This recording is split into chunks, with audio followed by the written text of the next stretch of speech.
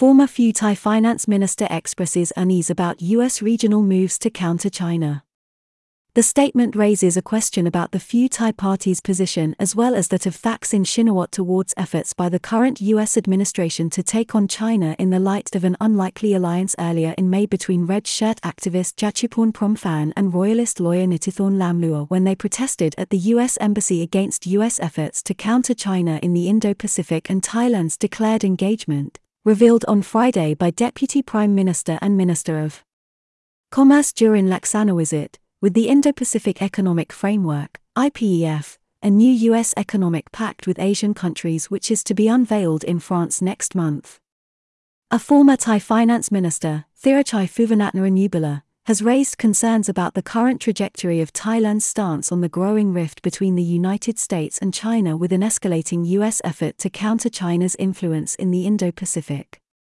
It comes as Deputy Prime Minister and Minister of Commerce during Laksana visit, on Friday, revealed that the Thai cabinet, last Tuesday, gave the go-ahead for diplomatic talks with U.S. officials on the Biden administration's new Indo-Pacific Economic Framework, IPEF, initiative. This comes just weeks after Thailand signed a military pact with Japan, a founding member of the Quad defensive alliance between the United States, Australia, India, and Japan. Mr. Thirachai Phuvanaratnarajubala was Thai Minister of Finance from August 2011 until January 2012. This weekend, on social media, he expressed his concern at the overt and explicit nature of the United States campaign to counter China's influence in the Indo-Pacific region. It comes with some indication that Thailand is engaging with the United States after the cabinet last Tuesday decided, in principle, to participate in the new Indo-Pacific Economic Framework, IPEF, due to be launched by the superpower in June. This is despite protests, earlier in May, by both royalist and red shirt activists against even voicing support for the initiative, warning the government not to depart from its neutral position between the two rival powers or to cause Thailand to be positioned against China. On Friday, Deputy Prime Minister and Minister of Commerce during Laksana visit held a meeting with U.S. Special Trade Representative Katherine Tai on the sidelines of an eventful meeting of Asia-Pacific Economic Cooperation, APEC, trade ministers which earlier saw representatives from Japan, the United States, Australia, Canada, and New Zealand stage a walkout after Russian Economic Development Minister, Maxim Reshetnikov, began to deliver his remarks to the gathering. The event, hosted by Thailand in Bangkok, saw both Russia and China participating with other Asian players but failed, at the end of the day, to agree on a joint communiqué.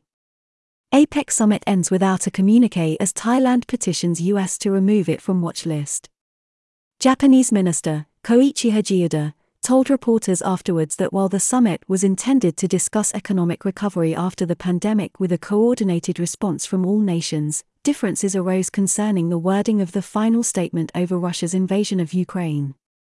At the meeting between Ms. Tai and the Commerce Minister Mr. Jurin, several issues were raised including a request from Thailand to be removed from a US watch list in relation to the protection of intellectual property rights. Recent Thai governments have made progress with controlling and eradicating abuses linked to intellectual property rights extending to US brands, software, and entertainment output both online and offline. In December 2017, the United States removed Thailand from the Priority Watch List, PWL, and placed the kingdom on the Watch List, WL.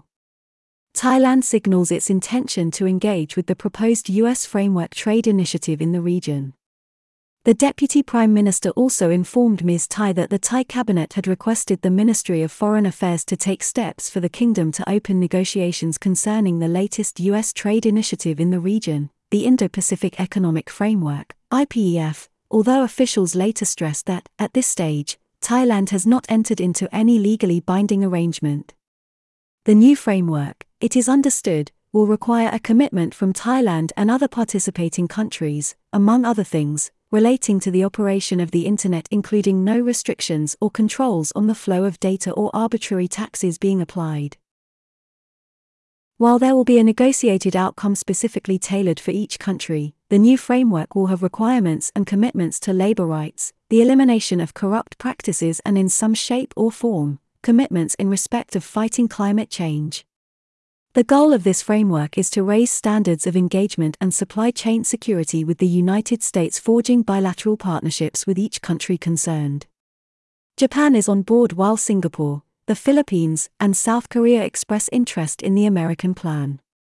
It is understood that Japan is supportive of the initiative while Singapore, the Philippines, and South Korea are also positively disposed, but, like Thailand, they will wait to see the finalized fine print on what is required from them and weigh it against what benefits such a framework will offer.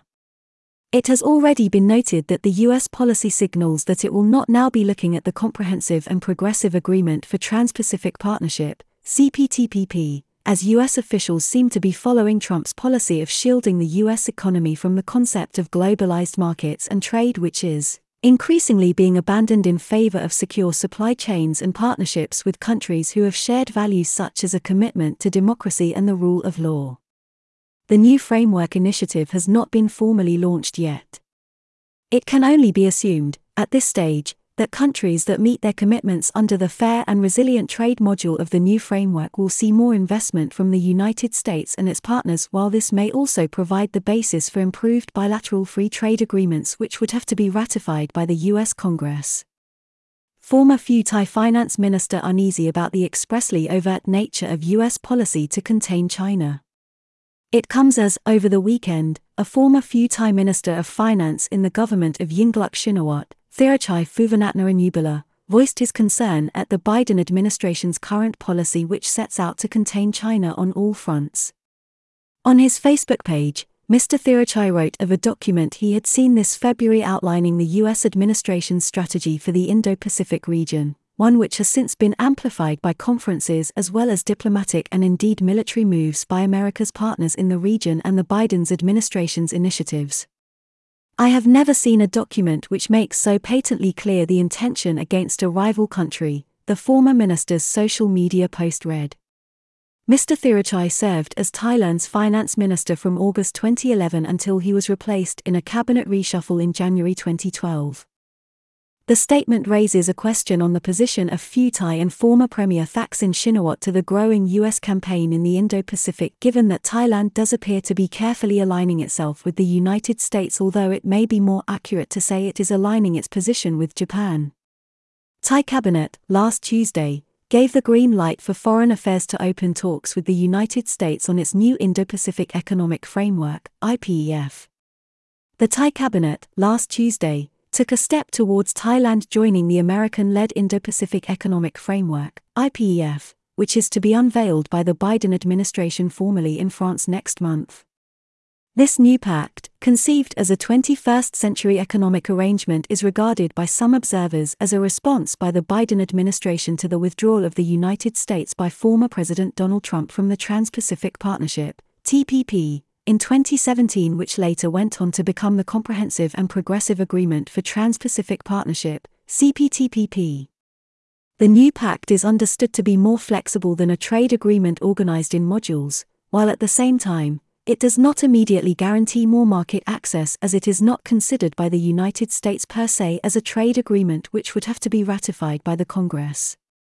Biden described the initiative in October 2021, during an East Asian online summit, as a defined vision of shared objectives with partners in trade. In October 2021, U.S. President Joe Biden himself described the new framework while addressing the East Asia Summit held by video conference and chaired by Brunei.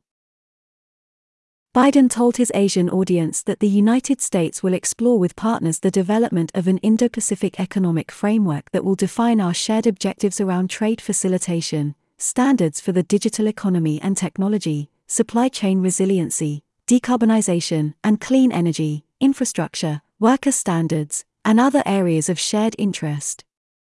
The new plan is being seen as an à la carte module-based framework for each bilateral relationship by which the United States can set out to improve supply chain security with each country in the region based on shared standards, performance, and understanding.